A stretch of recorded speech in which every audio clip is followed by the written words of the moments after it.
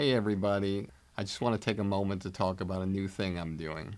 Over the years, many of you have reached out to me telling me how much you love the podcast, but also wish there were more personalized takeaways and more in-depth interactions with our guests to hear what they think about comedy. This is why I'm now launching my new digital academy, Blueprint for Success.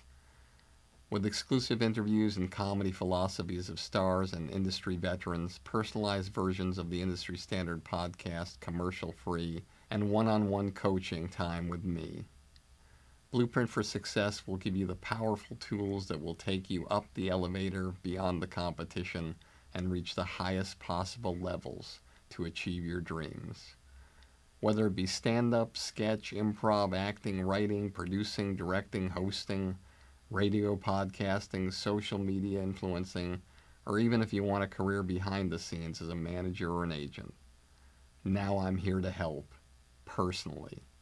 We'll go on an express train of comedy and entertainment like nobody else has before. You can find out more about Blueprint for Success and the comedy business on my website at barrykatz.com. Together, we'll take your career where you want it to go. The first purpose of the UCB Theater was for the UCB4 to work out our sketch show.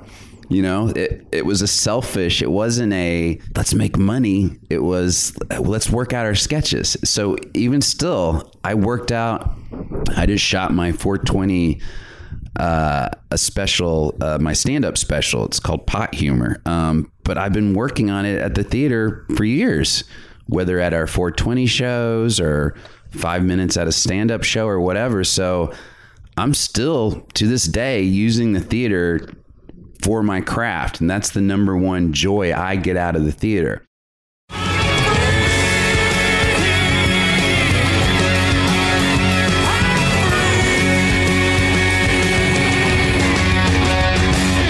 Hey everybody, welcome back to another episode of Industry Standard with me, Barry Katz. Hope you're having a great day today, and I'm very excited about today's podcast with Matt Besser, and I know you will be too. Live from the Montreal Just for Laughs Festival, but before we get started, I just want to let you know a few things. If you need to reach me, you can do so at Barry Katz at Instagram or Twitter, or all of my social media. You can check me out, and please subscribe or follow me. It really helps. And if you need to reach me also, you can do so at barrykatz.com. All right, without further ado, here goes. Get ready to be inspired. Raised a proud Razorback in Little Rock, Arkansas, Matt Besser attended Amherst College in Massachusetts. After graduating, Matt toured the Midwest doing stand-up while taking improvisation direction from the legendary Del Close at Chicago's Improv Olympic Theater. In Chicago in 1991, he was a founding member of the sketch group The Upright Citizens Brigade, and with them he has performed and written such stage shows as The Saigon Suicide Squad, which was the winner of the best sketch at the U.S. Comedy and Arts Festival in Aspen. Besser's stand-up albums include May I Help You, Dumbass and Woo Pig Suey, and the 6 most important sets in the history of stand-up, as well as Besser Breaks the Record, which was also filmed as a special for CISO. As an improviser, he was a member of Chicago's The Family and is forever a member of ASSCAT, the UCB Theater's long-running flagship improv show. In the late 90s, the UCB moved to New York City and produced their sketch show Upright Citizens Brigade for 3 seasons on Comedy Central. In the fall of 2005, UCB premiered their improv show ASSCAT Improv on Bravo, and in 2008, another ASSCAT special was filmed at the UCB Theater in LA and premiered on Comedy Central as well. With the success of their own TV shows, the UCB opened their own comedy theater and improv school, which operates 2 theaters in New York City and 2 in Los Angeles. After the UCB TV show, Matt teamed up with Method Man and Redman to create and perform a hidden camera show on MTV called Stung. Besser is a very recognizable actor and has guest starred in such critically acclaimed sitcoms as Parks and Recreation, Modern Family, New Girl, Children's Hospital, Bernie Mac Show, Frasier, Fresh Off the Boat, Drunk History, Workaholics, Rick and Morty, Bob's Burgers, Reno 911, and too many more to mention. He has also been featured in many, many feature films, including Freak Dance, Year One, Walk Hard, The Dewey Cox Story, Drill Bit Taylor, Bad Teacher, Wild Girls Gone, and Sundance Film Festival favorite Junebug, and co-star of the zombie western Wanted, Undead or Alive. Besser's most recent stand-up special in 2016 had him smashing comedy world records while in confrontations with crossword puzzle enthusiasts and Soviet alternative comedians. Along with Ian Roberts and Matt Walsh, he is the author of the Upright Citizens Brigade Comedy and Improvisational Manual and wrote and co-directed the film musical Freak Dance, one of the foremost experts in the world on sketch comedy and improvisation, and one of the most respected people in that world. Please welcome my guest today. What an honor, Matt Besser. Thanks, Barry. I've known Barry for a long time. Or I feel like the first time I went to New York to really showcase myself, I ran into you. So I've known you since like 96, I guess. That's right. Do you remember that experience? I do, because it was very nerve-wracking for me, because I had started in Chicago and really hadn't gone to LA or New York to do that kind of thing yet. And so when I did, it was really nerve-wracking. So those nerve-wracking experiences stick in your head. And I believe it was at the Comic Strip Live, and that was legendary at the time too. So that was a big deal for me. The thought of like getting reps was new to me. So the whole thing was a big step. I always think of you as a guy who, when you see somebody doing so much sketch and improv, you feel like there's nothing that can go wrong, because even when it goes wrong, it goes right. Definitely the improv part can help you out. It's the only profession in the world where shit goes wrong and you can make it better. Maybe. Yeah, hopefully. You know what's funny about that is the word improv. Like when I graduated from college in 89, I did a stand-up contest that got me into the whole thing. And that was during the whole stand-up boom. I didn't know what the word improv was. Like if someone had said the word improv, I'd gone like, oh, you mean like jazz improv? Like in relation to comedy, it wasn't a concept to me yet. And now I feel like I'll watch TV shows, like a dramatic TV show where they'll say, we got to do a little improv. Like, and those are becoming memes now. Like I feel like it was on Handmaid's Tale even the other day. And improvisers see that and they take it out and they make it a meme. And it's like, it's weird that I didn't even know that word 20 years ago. And now it's part of the popular culture, as it should be, I guess. Tell our audience the first time you found out about it, what it was. Yeah, this really makes me seem old, because everyone's like, you didn't know what improv was? But really back in the early 90s, it definitely was long form improv. Just if you weren't in Chicago, you did not know what that was. If you didn't know what comedy improv, you probably thought it was short form improv, like Whose Line Is It Anyway? And I'm not sure what year that was on the air first, but I would guess that most people, that was their first experience with the concept of improv. But I didn't even see that show before I'd seen long form improv. And I started in Denver and Boulder area in stand-up, but only for like 3 months. And I moved to Chicago because that scene was just really popping in 90. There was like 12 fucking clubs there. It was crazy. So it was either New York, LA, or Chicago in my mind. So I picked Chicago. And like I said, did not know at all that, that's where improv was happening. And I'd heard of Second City through SCTV and was a huge fan of SCTV and wanted to be in my own Kids in the Hall. Like that was kind of my goal. And so I moved to Chicago, started doing all those clubs up there, would go to Second City, see what they called the improv set. And then you started to hear about it. And then I heard about this place called Improv Olympic, which was... That was Sharna Halpern? With Sharna Halpern and my eventual mentor, Del Close. Of course, the late Del Close. Yeah, and that was a completely unknown that's where Mike Myers came from and Tim Meadows. In fact, the very first show I saw there, and only realized in retrospect, like at the time they were nobodies, but it was Tim Meadows, Dave Koechner, and Chris Farley, and a bunch of other genius improvisers. But at that point, they were just a bunch of dudes on stage, you know. And I saw them do what we call a Herald, this long form improv, and it blew me the fuck away. At that point, I just wanted to be a stand-up. And when I saw that show, I was like, this is how my mind works. This is what I'm going to be good at.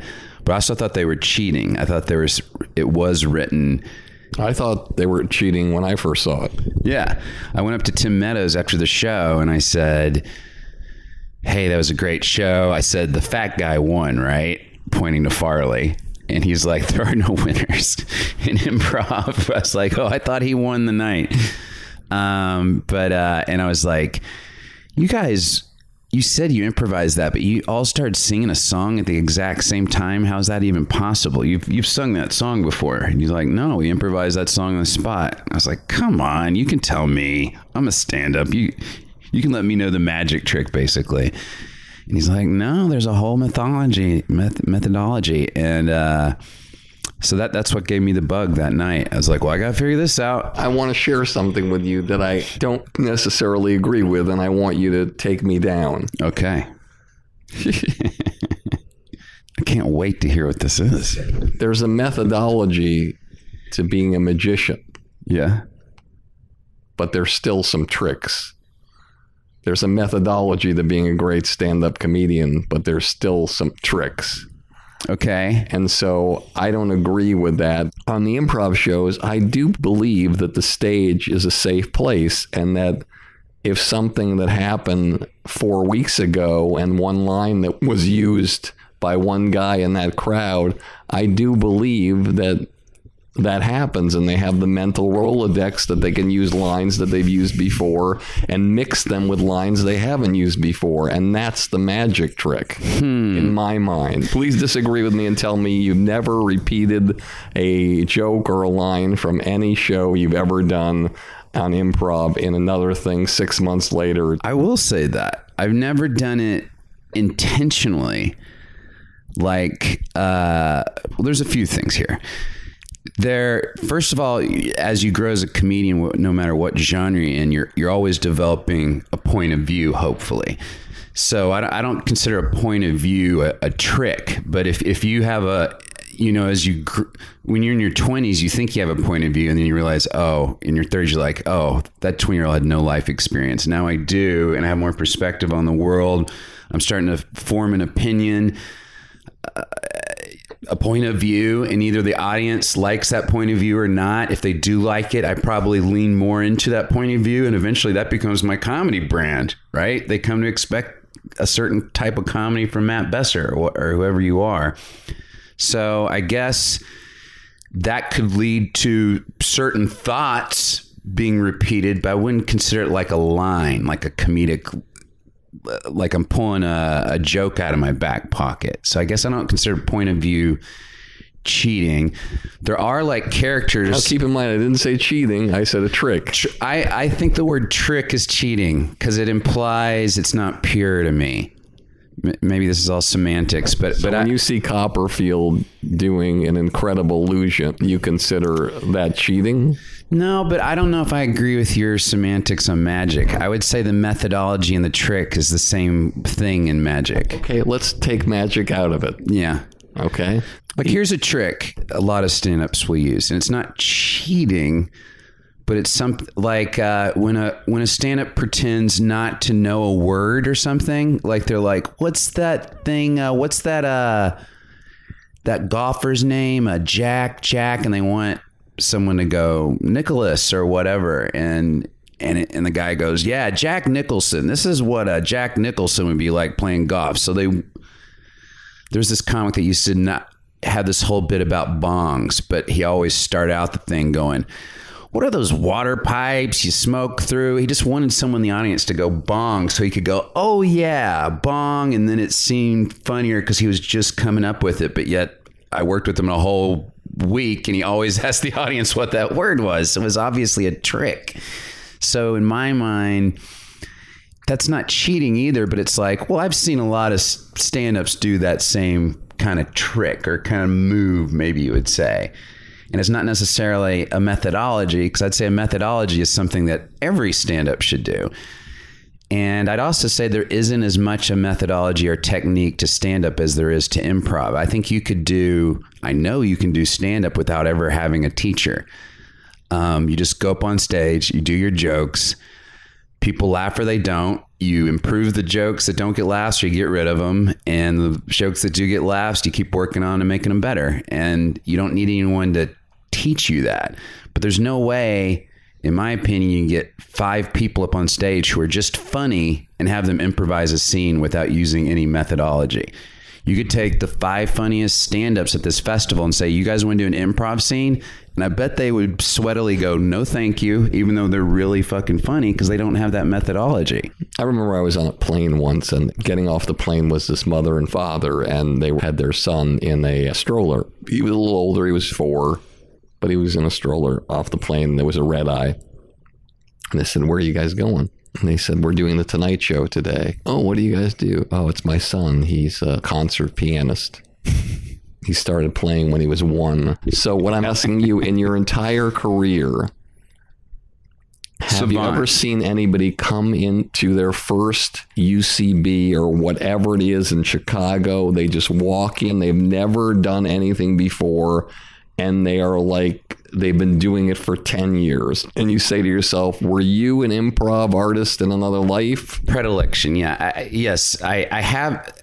I still stick by, even the best of those, like one comes to mind immediately. When I started teaching improv, I don't know, that probably was like 94, 95. At that point, I'd been doing it for 3 years. And in one of my classes, do you know who Neil Flynn is? Yes. The actor, and he's in The Middle and now on Abby's, I think. Yeah, that's what it's called. He's older than me. I'm a tall guy. He's taller than me. He looks like a fireman or a policeman. In other words, just a total alpha male, high status dude. So a hard guy to teach, it's not easy to give a note to a fireman. But he was in my class, and not only was he older and taller and bigger, but he just had a knack for it, to the point, like after one of the classes, I was like, I feel embarrassed giving you notes.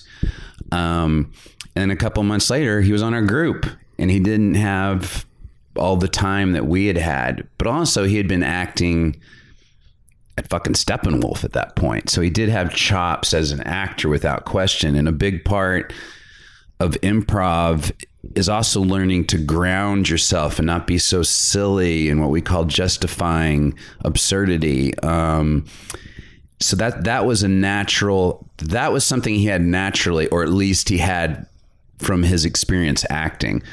But he still needed the technique. He still wouldn't have been able to just hang with us without the classes. I'll still stick with that. One of the things I love most when I watch old video of the old improv stages is Farley's justifiable absurdity. Mm-hmm. I rally around that more than I do the staid present performer that kills. Farley, arguably, Jay Moore would say he was a wrecking ball of joy. Mm-hmm. He was a guy that when you spoke to him, you didn't think that he had a doctorate at Harvard. But on that stage, he was a master. Okay, I gotta say, you might have just mentioned someone, and I hope this doesn't come off as blasphemy, but I would not say Chris was a master improviser. I'd say he was a master comedian, and a master sketch performer. And as I start off my story saying the fat guy won, right? Like the first time I saw improv, he was without question the funniest guy on stage. But like what was responded to me, there is no winner in improv versus stand up. You want to kill. You don't want anyone to be able to follow you. You don't go into the show, I hope we all do great tonight. You just go into the show going, I hope I do great tonight. And not only that, I hope I do the best tonight. That's the stand-up mentality. And I would say Farley improvised without much technique. He was a human wrecking ball of joy. And I did improvise with him a couple of times. And it really wasn't improvising with him. It was improvising I was honored to share a stage while he was a comedy tornado. But I don't think anyone would walk away from the stage going, Farley and Matt Best did a great scene tonight. They would just go, Farley and that skinny guy behind him. He is a savant. There are certain guys who can just read the phone book and be really fucking funny. And he's an example of one of those. And you can probably throw them without technique into an improvised show and they will make the audience laugh. Will the rest of the team enjoy that show night after night? Probably not. Because as a team member, you don't want it to be about one person all the time, right? You want it to be about the team. So I would say he was not a savant of improv technique. He was a savant of being a funny motherfucker, undeniably. Got it. So when you came to the show for the first time, you watched the show, you loved the show, you were your first time comedy audience person. Mm-hmm. You got off stage and said, the fat guy won, which meant the fat guy entertained you the most. Yeah. The fat guy made your night that night. The fat guy. So you're saying what's wrong with that? So it's so interesting because one of the foundations of your profession, I say your profession because you're like a master at it, it's the team approach, group-minded, team-minded. But the bottom line is, if we compare it to sport, which you'll be mad at me for, every team, in order to win, needs a star. Right. A basketball team needs 3 stars out of the 15. Let's do basketball because I'm a huge fan and I use basketball metaphors all the time. Do you think an all-star team of the best basketball players can beat the basketball team that wins the championship? And I would say they can't. I would agree with you. So the team with all-stars has the best player from a lot of teams, and they're playing a team which maybe only have 3 all-stars, yet the team with 3 all-stars beats the team with all all-stars. And you know why? Because they have a group mind. They have a group mind, but there's still some stars in there to win the championship. And in the improv groups, there's stars too. Like my group, The Family, had stars. Neil Flynn. I know. Adam McKay. I'd say I was a star at some point. You were a star. This is what I'm getting at. But we did learn those techniques. So we did... Even though, and I'll go back at you with the basketball analogy. Please do. Has Russell Westbrook ever won a championship? No. Nope. But he's really good. Has James Harden? Nope. No. Did The Answer, Allen Iverson, ever win one? No. Nope. Because they were hogs, and either a hog has to learn to... Kobe Bryant in his final years, he was a hog. He was arguably the best player, but he was a hog. 60 points his last game. Yeah, so it's like, well, you may be a star, but you're not going to win. And what about people not wanting to play with LeBron now? Arguably one of the best players, but it's like they don't want to be part of that mess. It's like they'd rather be part of, I love that we're going into basketball, the Brooklyn Nets. The Nets were all about teamwork last year. Didn't have half a star, arguably, D'Lo. Yet Kevin Durant and Irving want to go there because they like the teamwork going there. So, What I'm trying to get at is when you went to a show and your show is that you put on every show there's new people that come and experience it for the first time. This may be the first time they've even seen improv, period. That's right. And so when you went to see it for the first time, it meant something to you to see that guy. They were a respected group there. Obviously, they were an amazing group of people. I did not remember Tim Meadows and Dave Keckner's performance from that night. I did remember Farley's. And I don't want to sit here criticizing Chris Farley, but I can take it. I can take it to the present. I go to Harold Nights. I see shows over and over. I will see. 3 weeks ago, I gave this note. The funniest guy on this one group, he's without question the funniest guy in the group. He's also the worst improviser in the group. In my way, you know, I didn't say it that way, but I was basically like, I get that you're getting laughs, but do you see the word? There's the word trust. Like, you want to be able to trust that when I walk out on stage that we're working together, that you're not trying to step on my toes to get a laugh, that instead we're working together to get a laugh.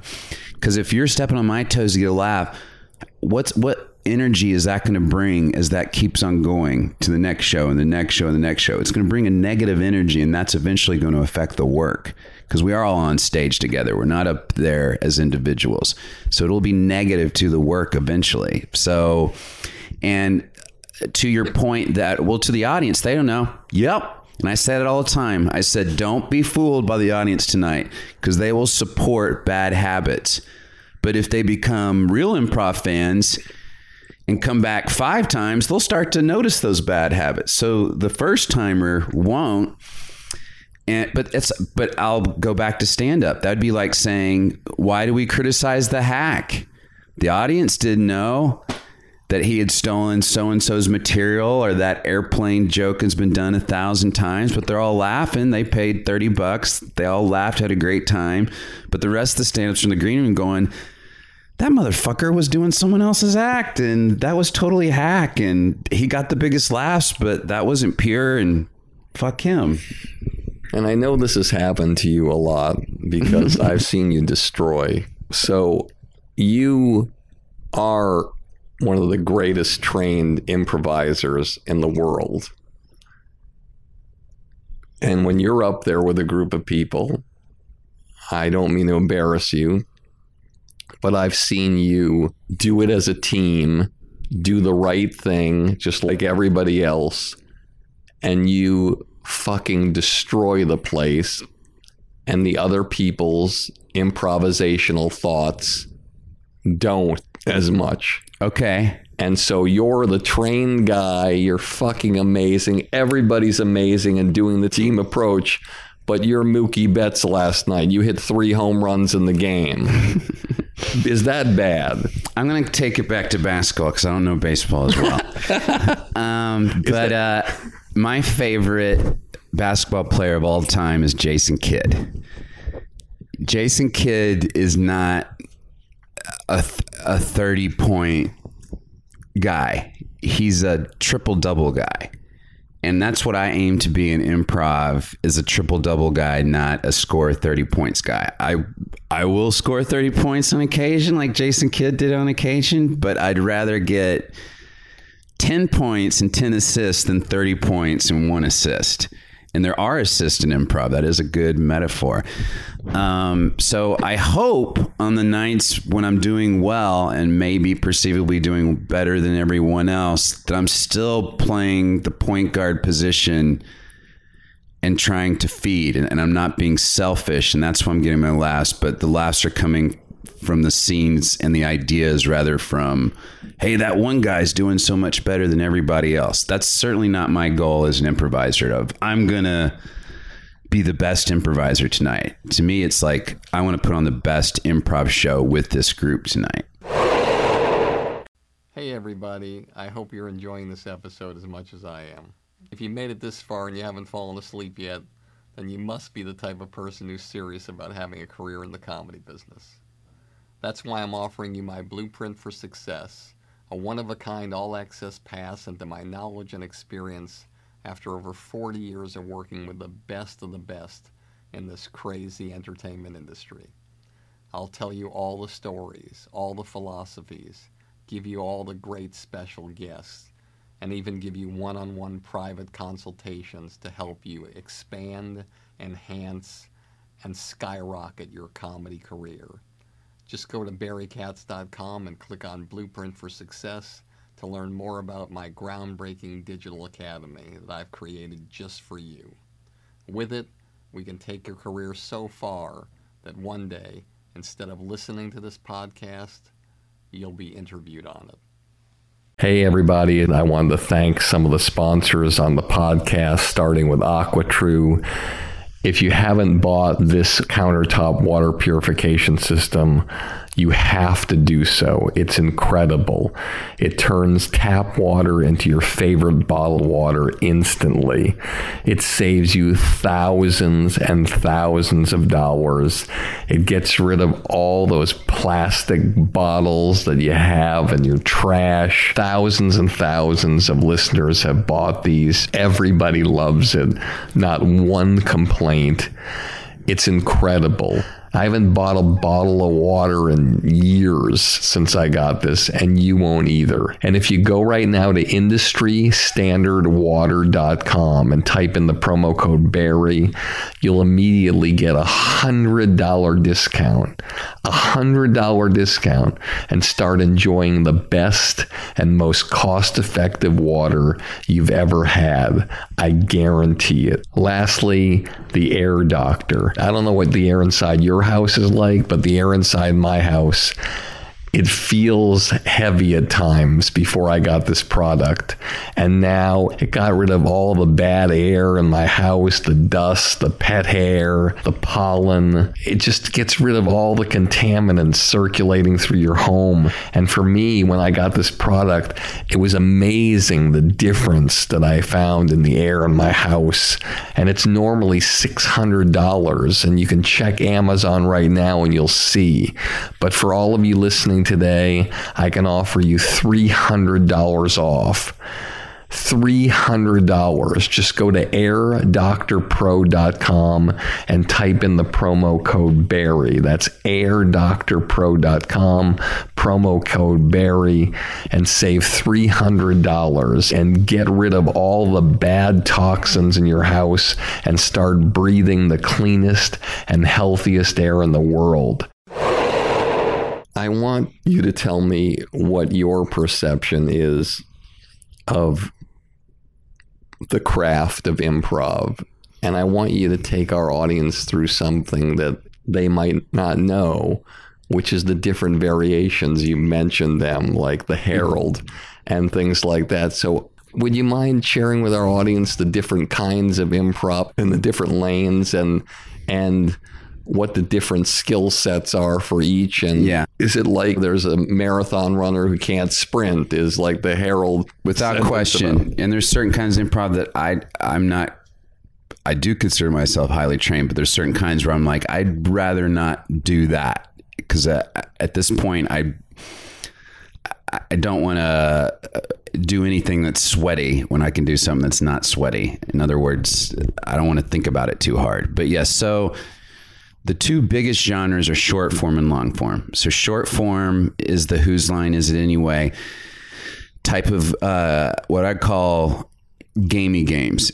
And yes, listeners, I'm very snobby about this. But those games, in my mind, the comedy is already is already baked into the game itself. So it's like, there's so many different games. One guy's going to go backstage, and then this guy's going to stay out here, and you're going to tell him a secret line, and then we're going to bring the guy back, and we'll see if he can stumble into that secret line, or we're going to do rotating movie genres, or we're going to talk in gibberish and have an interpreter. Like, there's so many. What makes it funny is already there in the game itself. And those things usually last like 5 minutes, and the show is usually 15 of those kind of games, whatever. I don't think you have to have much training to do that kind of stuff. You could be just a very clever person, a very clever comedian. Also, you'll watch that, and those are competitive. Like I was saying earlier, there is no winner in improv. Well, in short form, yeah, there is kind of a winner. Like you do in those little gamey games often have, it is almost literally comedy sports is the main improv theater that does that. It is a comedy sport, so to speak.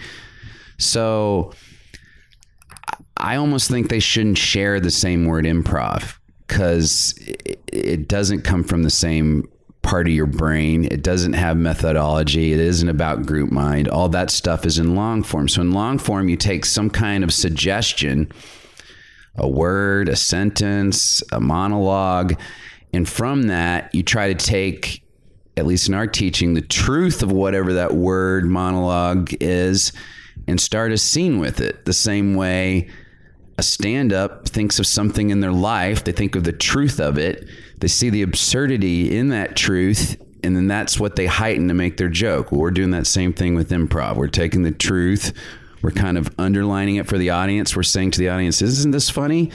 And then we heighten that absurdity in our scene, and that's what the scene becomes. So that's what long-form improv is. There's a lot of different formats for how to do that. The Herald is the one that my mentor started, Del Close.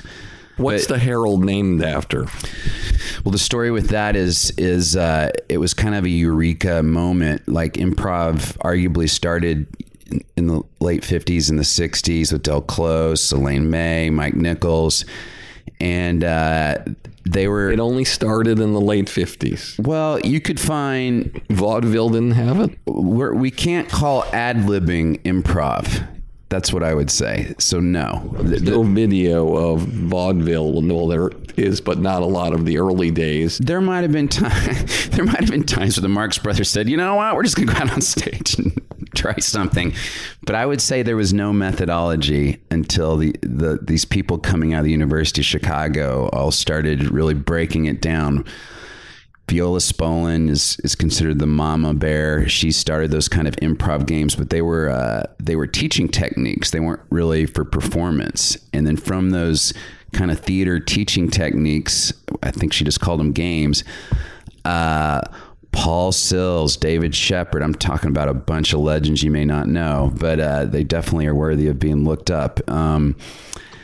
They started experimenting with this stuff because they were doing really straight up theater, and their whole thing was, let's break theater. Theater is all about, why are we doing Ibsen and these really old plays that have nothing to do with what's happening right now in Chicago in the 60s, so they're like, let's break theater. And so that's what it all came from, was we're going to do plays for the people, for what the working man wants us to talk about. That's where the suggestion came from. It was like, they're basically saying, instead of us doing this old play, you guys tell us what play you want to see tonight based on your life. That's another way of saying, give me a suggestion. So that's where this all started from. So this is a long way of saying long form improv came out of a different headspace than what I would say short form improv evolved into. So they kind of evolved into separate paths. And the Herald itself, you said, how did that get that name? They had done scenes, like 5-minute scenes improvised, but they'd never done something where it connected all the scenes. Long form, instead of just 5 minutes, it'd be 30 minutes, 45 minutes, an hour.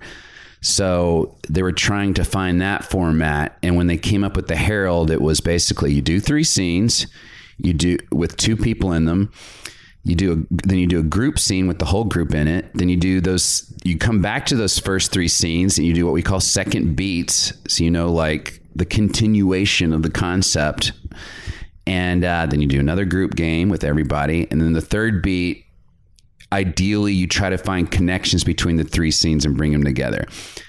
It wasn't that neat and tight at that point when they invented it. That's what it became. But whatever it was that day they invented it, which I would really like to know, because no one has a recording of that day. But it was a eureka moment for all of them. They were all like sitting around going, "This is great. We did it. We've discovered something here." And I think Del said, "What should we call it?" And the piano player, I should know these guys' names, but the piano player said, sarcastically, let's call it Harold, like some stupid name. And in the spirit of always taking the first suggestion, I think Del was like, well, that sounds stupid, but okay, we'll call it Harold. And then it stuck. It became Harold. There's different kind of improvs. There's like narrative improv. Which is you're telling us a story. Like Keith Johnstone's another kind of guru. He had this thing called impro. And now even from what Del's invented, people will claim different cities have different styles. I don't know if I buy into that, but like the Chicago style, and New York style, and LA style, Seattle style, Austin style. So yes, people take pride in taking their own directions in even that genre. Hey everybody, let me remind you one more time about my new Blueprint for Success. It's a project I've spent months and months working on just to help you jumpstart your comedy career and beat the competition. Whether you want to do stand-up, sketch, improv, acting, writing, producing, directing, radio, social media influencing, or even if you want a career behind the scenes as a manager or agent, Blueprint for Success will give you all the tools you need to take your career to the highest levels.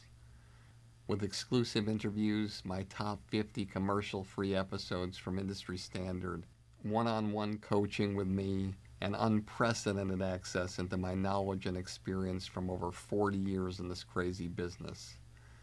I guarantee you that with Blueprint for Success, you'll become the creator you've always dreamed of becoming. No one's asking me to do this. I want to do it because I want to help you become truly undeniable. So just go to barrykatz.com, click on Blueprint for Success, and start your incredible journey today. I truly can't wait to work with you to help you change the trajectory of your comedy career forever. And for you, do you ever think to yourself, I want to create my own genre of improv format that nobody has ever done before, and I want to start working on that? I would think, I don't know you like you know you, but I think to myself, I bet this guy would be working nonstop on creating his own format that changes the face of the game. Mm-hmm. Do you work on that, or you don't? I think we have. Yeah. I mean, I don't want to get braggy, but Del was a guru genius. He was a junkie. He was a curmudgeon. He was an unequaled genius. When I say guru, in my mind, a guru, he's not trying to teach you as much as he's up on the mountain and he says something wise and you can either get it or not. He's not going to sit up there and make you get it. If you want to walk up there and hear him, you can go hear the guru. And Del was kind of the same way. He wasn't going to get down to your novice level and really explain it the way a beginning teacher should explain something. It was more, I'm just going to spout brilliance and you either get it or you don't. And he never would keep up with, he would never track the class. Like, last week we worked on this, so I'm going to build on that and do this week. He would completely forget what he did last week. And you go, this week I read a William Gibson novel called Neuromancer, and I want to do a new form based on that. And in our minds, we're like, we still can barely improvise a scene, and you're already throwing a whole new form at us. So in other words, he didn't have a clear staircase, ladder of education when we were with him. It was more just throwing genius at us. So I think what we did at the UCB Theater was we codified a lot of stuff that Del had taught us and hopefully took it one more level to make it a little more teachable. So I don't know if we didn't reinvent the wheel, but I think we made how the wheel works a lot more clear to understand for the next generation of improvisers. That was our goal, because we thought a lot. We didn't want to rip off people in classes. We didn't want people to go through our classes and go, I was in level 2 of your class with this teacher, and my friend in the other level 2 was with that teacher, and they were teaching completely different things. And I feel ripped off because I didn't learn this technique that teacher was teaching in level 2. Well, that won't happen in our school because we have a curriculum, and every teacher has to teach certain building blocks. They can do it in their own way. They can tell their own stories. They can tell their own mindset on how to get into that building block, but they have to teach that building block in that level. And that was not going on when I went through improv. So I believe our school at least did that. And then people are coming up with their own forms, their own heralds or whatever all the time. You know, those are a dime a dozen. ASCAT is a much less complicated form. That's the longest running show at the UCB, right? Yeah, that's our flagship show. And it's just a monologuist says a story, and then we do 3 scenes based on that story, and then they tell another story, then we do another 3 scenes. It's a very simple format. Harold is much more complicated, and if pulled off, is much more impressive. Who created ASCAT? Well, that's what I was kind of going to say. There's not much to create there. It's almost just like using the basic building blocks and doing a show. And the reason we did the show, there was a show before that I was in called the Armando Diaz Hootenanny Experience. I remember that. And that started in Chicago, and that's when Del was still alive. And Adam McKay and Dave Keckner. There is this guy, Armando Diaz. He's a friend of ours who was a great storyteller. So that forum basically was like, Armando, come out and tell a story, and then we'll do some improv based on that. So there's not much of a format there. There's not, like, the Herald's complicated to explain. That's not complicated to explain. It's very basic, and it is why it's our flagship show, because it doesn't need rehearsal. You can just be, if you know how to do our technique, I don't necessarily have to know you to do a good show. Maybe that speaks to some of your earlier questions too. I can get on stage with people, 20 years younger than me that have gone through the school and know the techniques, and we improvise great together because we know the techniques. But I could be on stage with someone from Second City not doing the same techniques, and they've been improvising for as long as I have, and we don't do a good show together because we're not sharing the same methodology. I always think to myself that there's inventors and innovators. Mm-hmm. So Del Close, inventor. Yeah. Matt Besser, innovator. Yeah, I wonder. Yeah. I haven't analyzed it that way. You took the blueprint of Del Close, who was a genius, but troubled, not socially there with people. He was chaotic, yeah.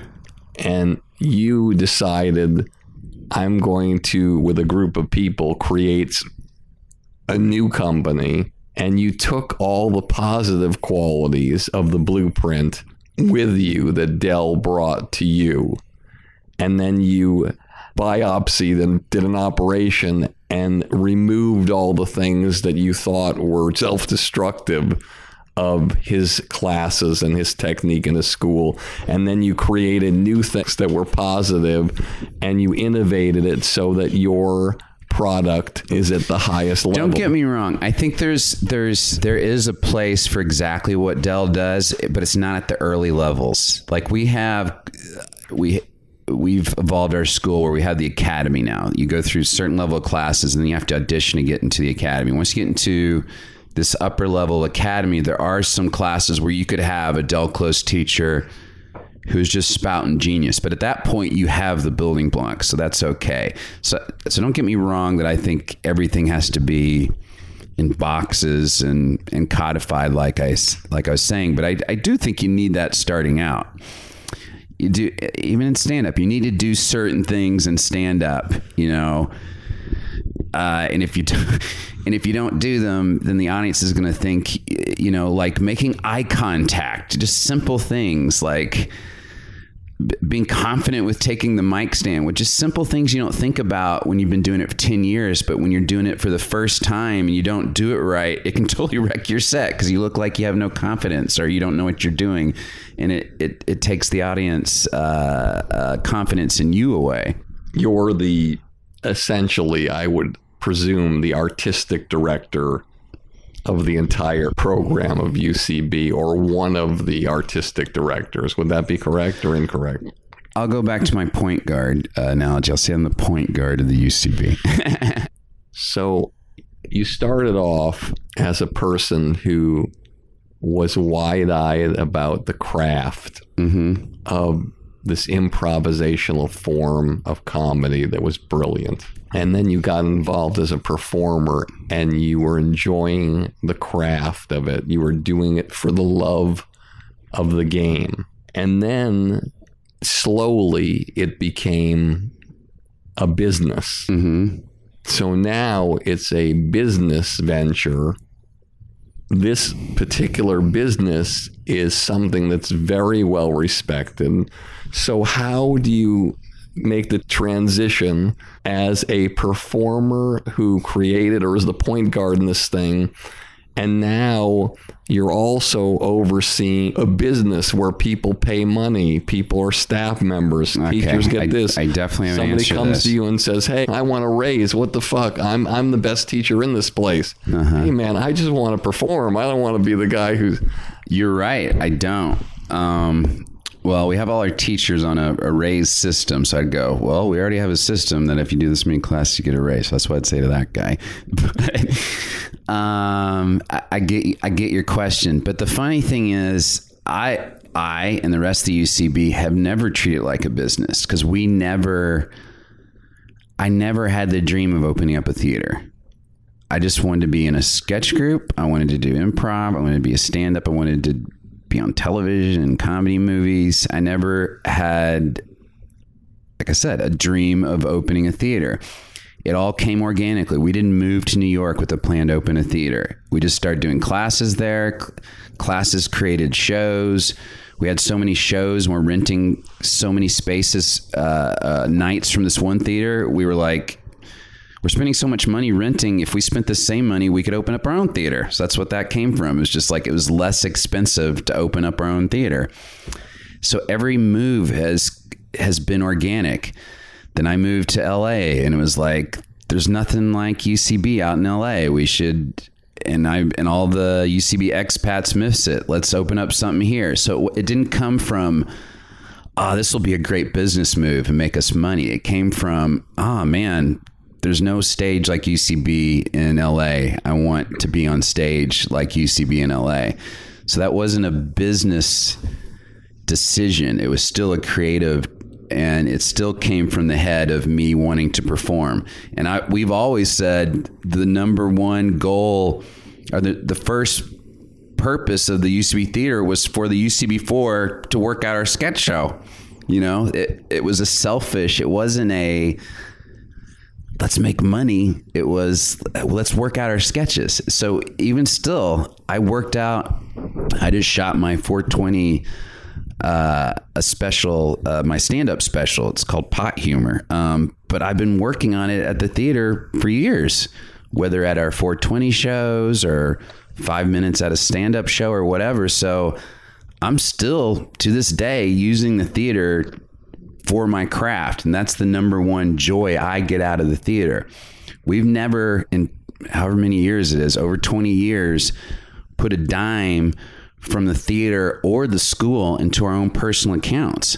So it's not a business. You can't name another comedy theater or comedy club in the whole United States where the owners don't put a dime into their accounts, can you? Is it a nonprofit? No, the money goes back. Why do you think we have four theaters? Because we put it all back into our theaters. That's why. And when people are like, yeah, you guys are doing so well, it's like, well, we're doing well because most businesses, the CEOs are taking a lot of money from the business when it does well. We're not. I never knew that. I don't think a lot of people know that. We don't brag about it unless asked about it. But it's like, so when anyone has any complaint about our theater at all, I'm like, I don't take it to heart because I know no one gives as much money as we do to the comedy community. And that wraps up part 1 of our podcast. I just wanted to thank my incredible partners, starting with AquaTrue, the revolutionary miniature countertop water purification system that works straight out of the box. Plug it in, fill it with tap water, and immediately turn your faucet into your favorite bottled water for pennies. You can get $100 off when you go to industrystandardwater.com and just type in the promo code BARRY and start enjoying the best water you've ever had and never buy another bottle of water again. And I Killed JFK, the groundbreaking film about the only living person who admitted to killing Kennedy. Go to ikilledjfk.com, buy the film and the rare interviews with 5 of the last living experts, and I guarantee it'll change your mind about what happened that day. And the Air Doctor, the innovative portable air purification system which will change your overall quality of life. It instantly removes dust, pet hair, mold, pollen, flu viruses, and other contaminants circulating in your home. Normally $600, and if you don't believe me, check Amazon right now. But for a limited time, I can offer you 50% off. That's a $300 savings. Just go to airdoctorpro.com, type in the promo code BARRY, and start breathing the cleanest and healthiest air in the world. And that wraps up part 1 of 2 episodes. You can check out the next episode this coming Thursday. And here's a preview of the next episode. You have to be either on stage or watching a show every night of the week. And if you're not, then I don't think you have the passion for it. Because you should and shouldn't even have to be told that, really. It should just be in you to want to take it in, take in the osmosis. As always, this has been Industry Standard with me, Barry Katz. And if you like the show, tell all your friends. And if you don't like the show, tell all your friends. You get all the money, drive that fancy car. All the people love you, 'cause you're going far. Life is for the dreamers. They have all to gain. It's never quite over till it all feels the same. You pick your own poison, dig your own grave down in the valley of fortune.